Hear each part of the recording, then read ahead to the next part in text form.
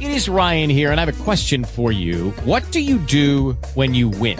Like, are you a fist pumper, a woohooer, a hand clapper, a high fiver? I kind of like the high five, but if you want to hone in on those winning moves, check out Chumba Casino. At ChumbaCasino.com, choose from hundreds of social casino-style games for your chance to redeem serious cash prizes. There are new game releases weekly, plus free daily bonuses. So don't wait. Start having the most fun ever at ChumbaCasino.com. No purchase necessary. VGW. Void where prohibited by law. See terms and conditions. 18+.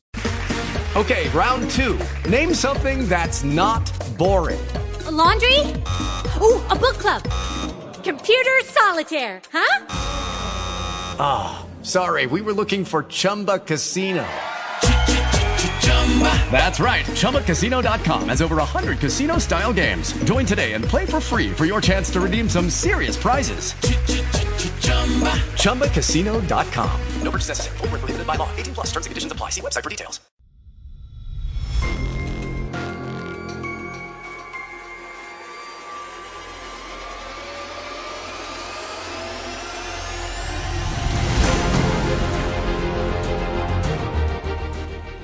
Welcome to the Old Time Radio Netcast Network. I'm your host, Andrew Rines, and let's get into this episode. This episode's going to be Suspense. Original air date's August 19th, 1942, and the title is The Cave of Ali Baba. Let's get into it, and I hope you enjoy.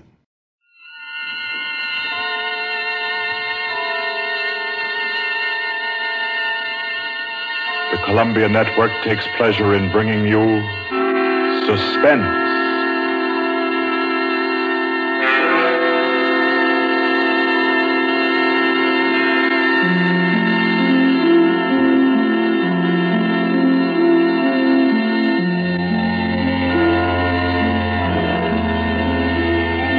Suspense, Columbia's play theater of outstanding thrillers, produced and directed by William Spear and scored by Bernard Herrmann. The notable melodramas from fiction and stage and screen, from the world's great literature of entertaining excitement, presented each week to bring you to the edge of your chair, to keep you in suspense.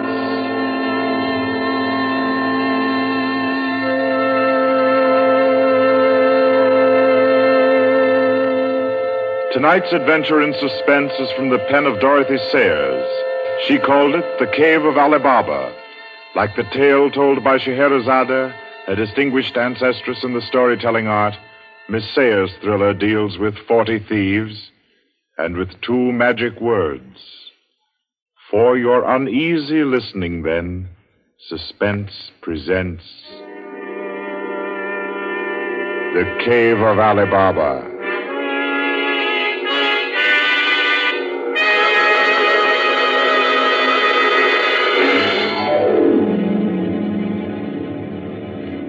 On a Saturday afternoon in January, in a grim and narrow house in Lambeth, a man sat eating kippers and reading the daily paper. He was smallish and spare, with brown hair rather too regularly waved and a strong, brown, pointed beard. His double-breasted navy blue suit, his socks, tie, and handkerchief were all scrupulously matched, and his brown boots just a trifle too highly polished. He did not look a gentleman, not even a gentleman's gentleman. Yet there was something about his appearance which suggested that he was accustomed to the manner of life in good families. A superior butler, perhaps, yet not old enough to be retired. A footman who had come into a legacy, yes. He had just finished eating, and he was sipping his coffee when a slight noise at the front door caught his ear. Swiftly, too swiftly for a quiet little man sitting eating kippers and reading his paper on a Saturday afternoon, he sprang up, he dashed through the small hallway, and he flung the door open. Of course, no one in sight. The Society is at least dramatic in its delivery of its correspondence. And as if he knew what he would find, he shut the door and turned to the hat stand in the hall. An envelope had been placed there. It was addressed to Joseph Rogers. So Mr. Rogers opened the note. Number 21. An extraordinary general meeting will be held tonight at the house of number 1 at 11:30. You will be absent at your peril. The word is finality. Finality. Yes, I think so. The man called Joseph Rogers stood for a moment, studying the note. Then he strode to the rear of the house, to a tall safe built in the wall. Carefully, he manipulated a dial. He swung the safe door open. He stepped inside into a small strong room. He opened a drawer marked correspondence, placed the note inside, and then came out again. A moment to reset the lock for a new combination, and then he went back into the living room. He reached for the telephone. He lifted it from the cradle and then reconsidered. Too dangerous. He hurried upstairs and clambered into an attic. In the furthest corner, he searched for and found a knothole in the woodwork. He pressed it. A concealed trapdoor swung open, and he was in the loft of the adjoining house. He paused before 3 cages, in each of them a carrier pigeon. Carefully, he wrote a note, slipped it under a pigeon's wing. There you are, my pretty. There, take it easy now. There you go. Lie straight. 4:30. I'll send another pigeon at 5 and the third at 6. I should have my answer by 9:30 at the latest. Oh, I forgot one thing, most important. Mr. Rogers moved through the trapdoor, back into the attic of his own house, and once again he stood before the tall safe built in the wall. He opened the door, stepped into the strong room, moved for a moment quietly in the dark, and then spoke gently. Now, be good, my sweetheart. I'm depending on you. Open sesame. Come on now, old thing. Open sesame. Open sesame. That's better. That's very much better.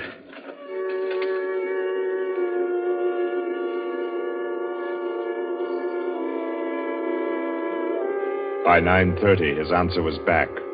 All the little piece of paper said was a hasty okay. At a quarter before 11, he took his revolver from a locked drawer, inspected it carefully. Yes, loaded it with cartridges from an unbroken packet, and left the house. He walked quickly, keeping well away from the wall. And when he climbed on a bus, he sat next to the conductor, where he could watch all who got on and off. By 25 minutes after 11, he was out on lonely Hampstead Heath, pausing in the shadow of a large tree to adjust a black velvet mask on which, in white thread, was stitched the number 21. Then he stepped briskly to the door of the villa that lay before him and...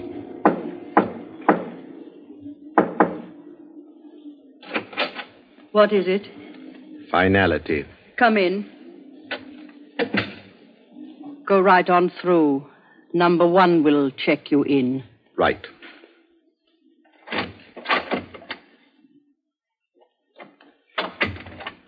"21, sir. Lift your mask. Very well, 21. You may go on to the meeting room. Thank you, sir.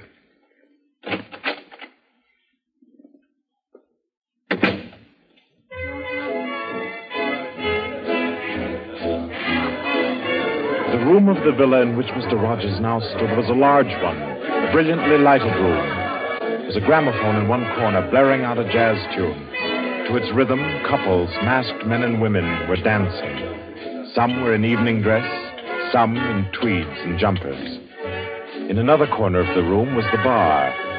Mr. Rogers went up to it and asked the masked man in charge for a double whiskey. He consumed it slowly, leaning on the bar. The room filled.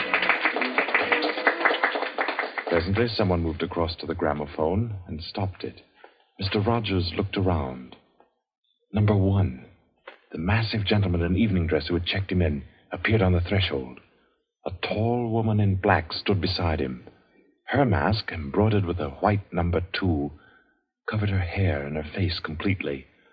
Only her fine bearing, her white arms, and her dark eyes, shining through the eye slits, proclaimed her as a woman of power of physical attraction. The masked dancers were silent now as number one spoke. Ladies and gentlemen, we are short 2 members tonight. I need not inform you of the disastrous failure of our plan for obtaining the plans of the Court Windlesham Heliscoper. Our courageous and devoted friends, number 15 and number 38, were betrayed and taken by the police. Some of you might fear that under examination these 2 would break down and give away our society. There is no need for such a fear.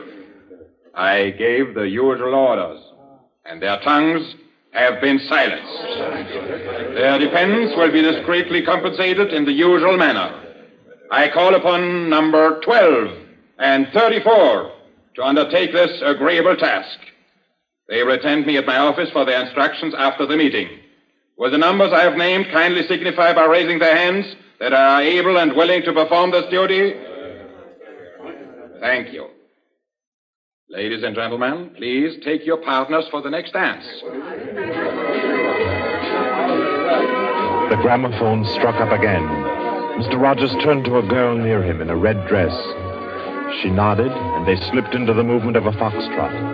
The couples gyrated solemnly and in silence. Their shadows were flung against the blinds as they turned and stepped to and fro. The girl in red spoke to Mr. Rogers. What's happened?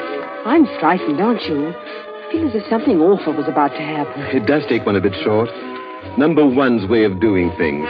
But it's safer like that. Oh, those poor men. No talking, please. You know the rules. Sorry. In silence, the dance continued. And then it came to an end. And then when it had finished, the dancers came again to where number one sat and waited with tense eagerness for him to speak. Ladies and gentlemen, you may wonder why this extraordinary meeting has been called. The reason is a serious one.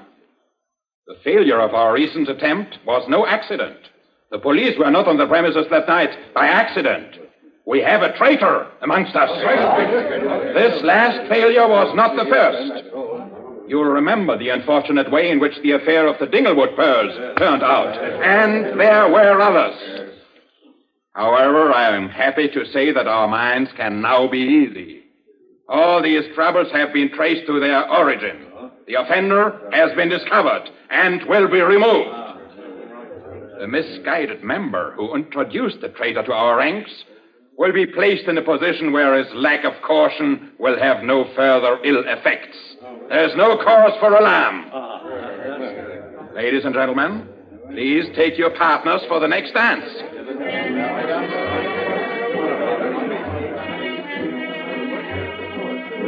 Again, the gramophone took up its bizarre monotony, and the masked dancers glided and turned, and their movements were sharper, more staccato. The girl in red was claimed by a tall mask in evening dress.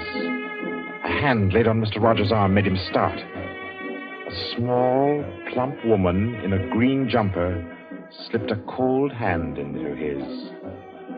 The dance went on.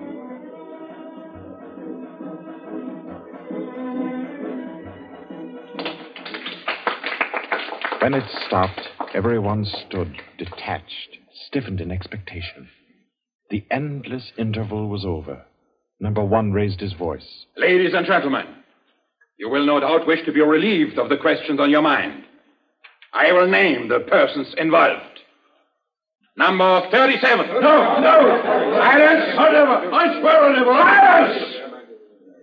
You have failed in discretion. You will be dealt with. If you have anything to say in defense of your folly, I'll hear it later. Sit down. Number 37 sank down upon a chair. He pushed his handkerchief under the mask to wipe his face. 2 tall men closed in upon him.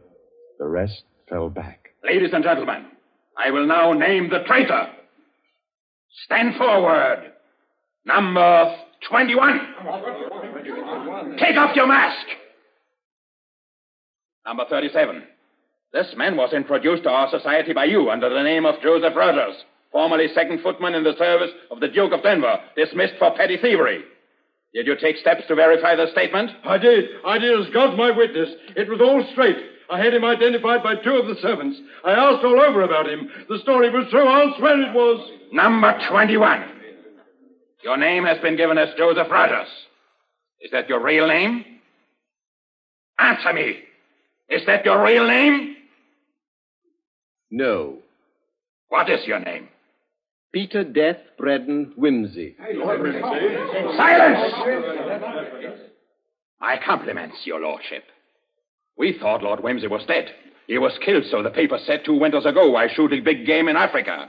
He even left a will, proved of £500,000. To his mother, I believe, the Dowager Duchess of Denver. Lord Peter Whimsy, indeed. Well-known book collector, man about town, distinguished criminologist. Took an active part in the solution of several famous mysteries. Taking an active part, if you don't mind. So you deliberately led us to think you were dead and became Joseph Rogers to gain entrance to our society.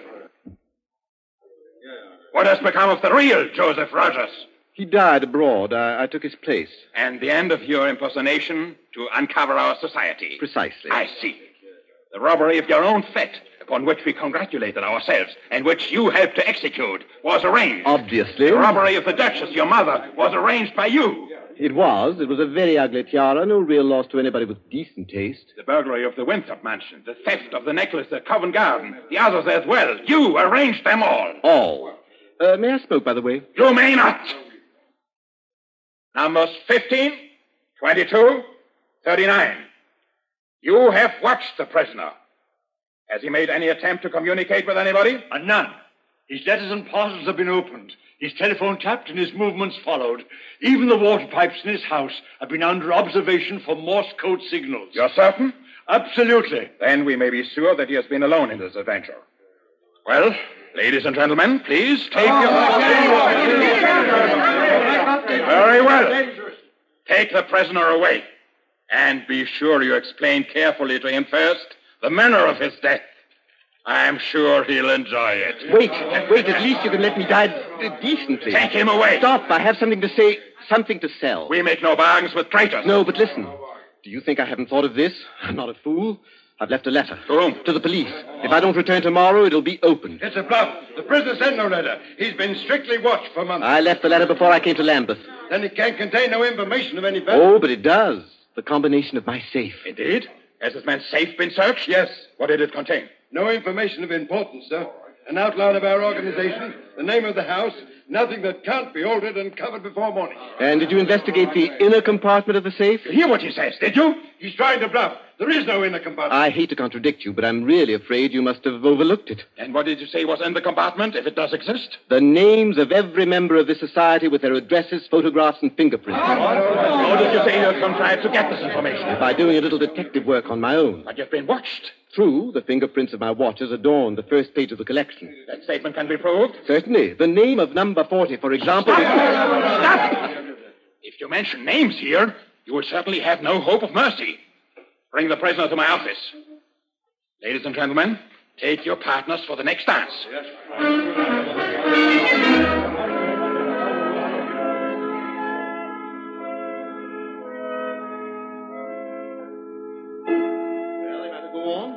Prove that I know your gang from number 1 through number 25. Do you want me to prove that I know the others as well? My lord, your story fills me with regret that you are not, in fact, a member of our society. Wit, courage, and industry are valuable in an association like ours. I fear I cannot persuade you. No, I suppose not.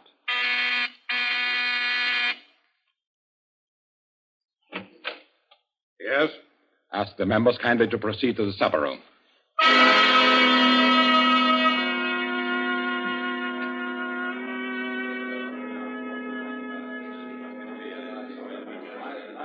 Ladies and gentlemen, I'll not conceal from you the seriousness of the situation. The prisoner has recited to me 25 names and addresses which were thought to be unknown except to their owners and to me. There has been great carelessness. Fingerprints have been obtained. He showed me some photographs of them. He tells me that the book of names and addresses is to be found in the inner compartment of his safe, together with certain letters and papers stolen from the houses of members, and several objects with fingerprints. I believe he tells the truth. He offers the combination of the safe in exchange for a quick death. I think his offer should be accepted. What is your opinion, ladies and gentlemen? The combination is known already. Fool! This man is Lord Peter Wimsey, a scientist of crime. Do you think he will have forgotten to change the combination? Oh, I say give him the promise. Time's getting short. You agreed? It's a bargain, Wimsey. What is the combination? The word of the combination is unreliability. And the inner door, the inner compartment. In anticipation of the visit of the police, the inner door is open. Good. Number 12 and 36. You will go to the prisoner's house and... Why should any more men... That's right. I agree. Nobody ought to be trusted. Then what, ladies and gentlemen, do you suggest? You go yourself. You're the only one that knows all the names. You go yourself. I second that motion. Is the wish of the meeting, then, that I should go? No. I say no. No, don't go. Number 1 is our president, the head and soul of our society. If anything should happen to him, where should we be? You've all blundered. We have your carelessness to thank for all this. Do you think we should be safe for 5 minutes if he were not here to repair your follies? There's something in that. If you will pardon my suggesting it, the lady appears to be in a position peculiarly favorable for the reception of the president's confidences. The contents of my modest volume will be no news to her. Why should she not go herself? Because I say she must not. If it is the will of the meeting, I'll go. Give me the key of the house. Here. Is your house watched? No. If I have not returned in 2 hours, act for the best to save yourselves. And do what you like with the prisoner.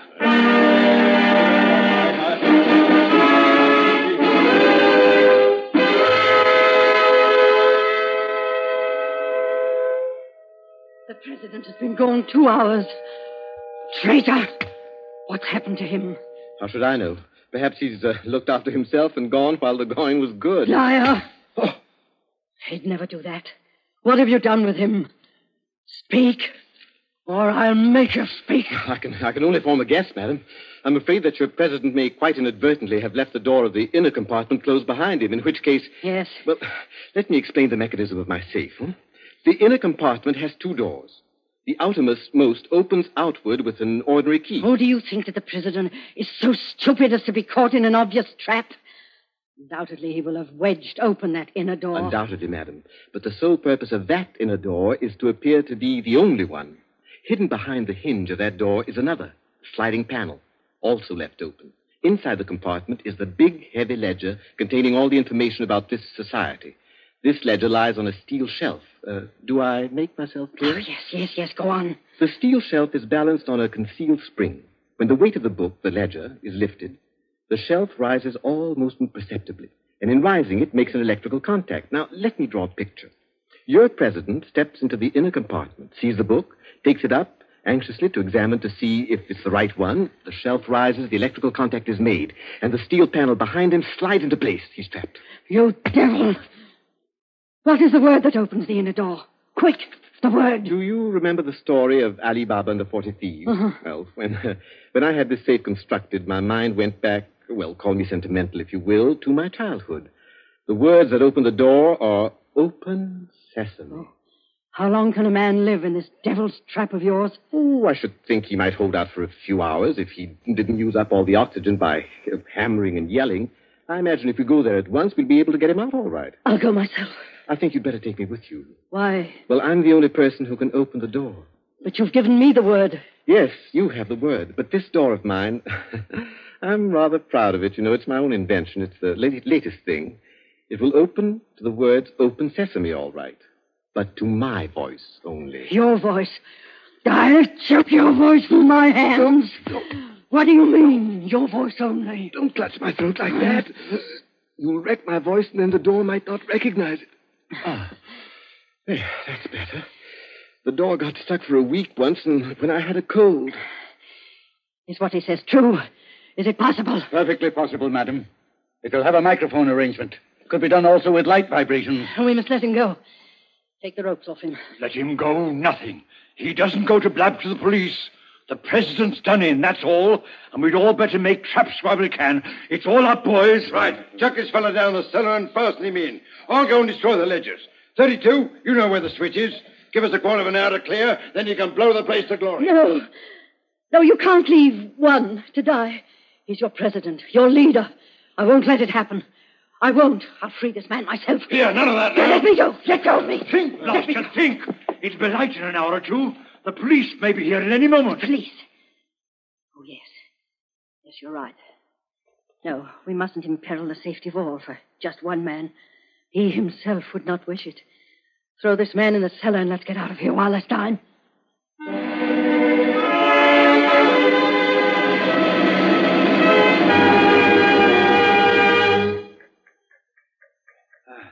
Here.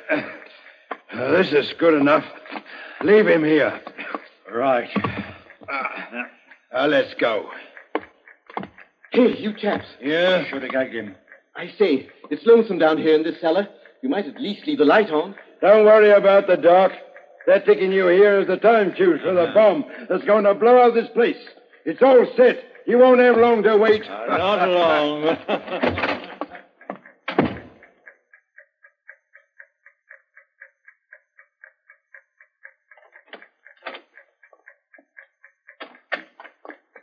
Who is it? Who's there? Hold still, so I can cut the ropes. Well, if it isn't two. My compliments, madam, on your loyalty to your president. Quick. They've set the time fuse. The house is mine. Follow me as fast as you can. Number one must be saved. And only you can do it. Well, how did you manage to... There's no time for questions. Get up and follow me. You will release him. You promise. I promise. But I warn you, madam, that this house is surrounded. When my safe door closed, it gave a signal to Scotland Yard. All the members of the society are taken. Never mind them. Here, outside. Quick.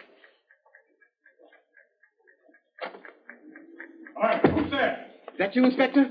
Get your fellows away, quick. The house is going up in a minute.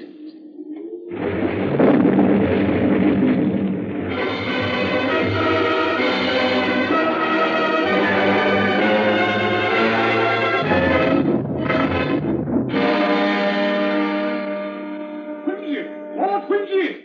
It's Inspector Parker, old man. Are you all right? Yeah, I'm a bit winded. What's happened, Inspector? Oh, about half a dozen of them got blown up. The rest we bagged. Hurry. We must hurry. Who's this? One of the gang. She's called number 2. We must save him. We must. Golly, I clean forgot the gentleman in the safe. Parker, where's your car? It's down the lane. Send one of your men down to get it. Right. Johnson, bring that car here. Yes, sir. I've got the number 1 of the whole company quietly asphyxiating at home. I promised we'd get back and save him. He's the bloke that we've been wanting. The man at the back of the Morrison case and the Hope Wilmington case and hundreds of others.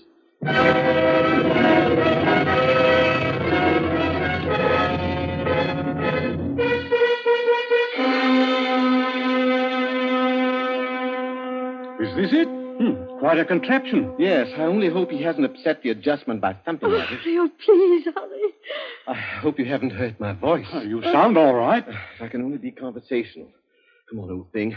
Show us your paces. Open sesame.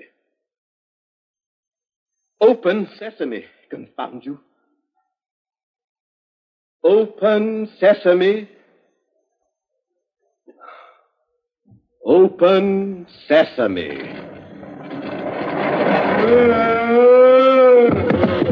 He's dead. Let me see. No, he's not. He lived to stand his trial.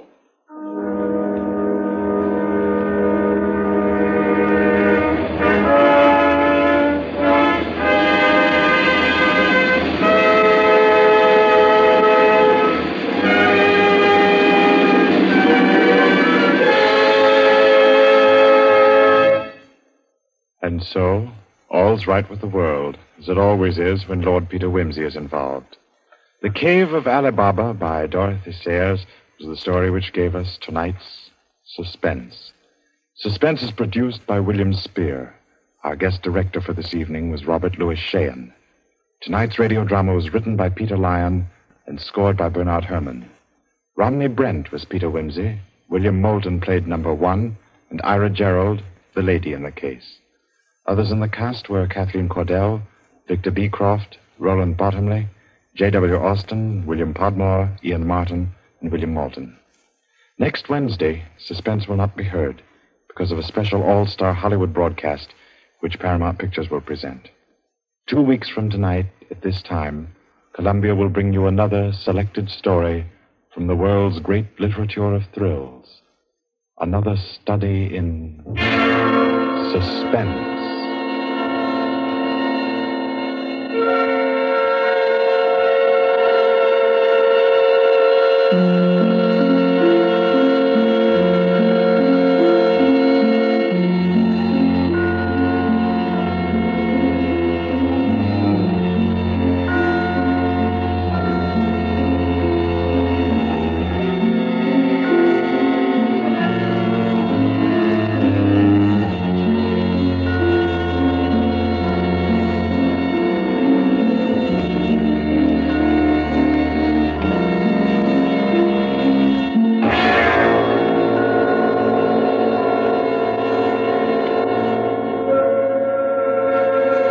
This is Barry Kroger, and this is the Columbia Broadcasting System.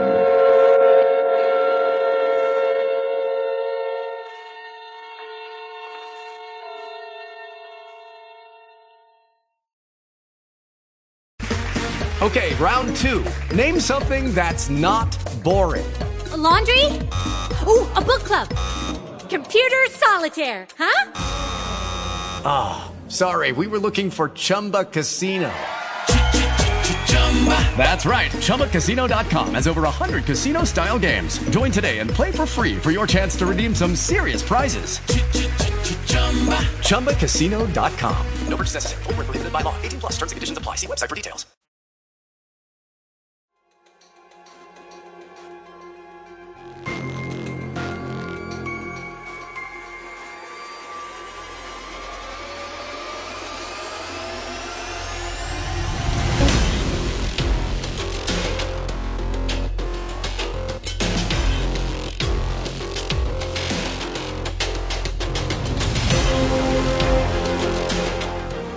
Welcome back. I hope you enjoyed this presentation from the Old Time Netcast Network.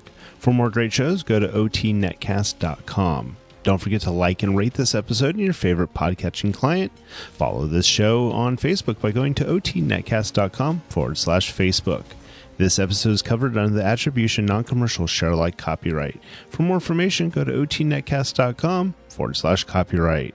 Thanks again for listening, and I hope you have a great day.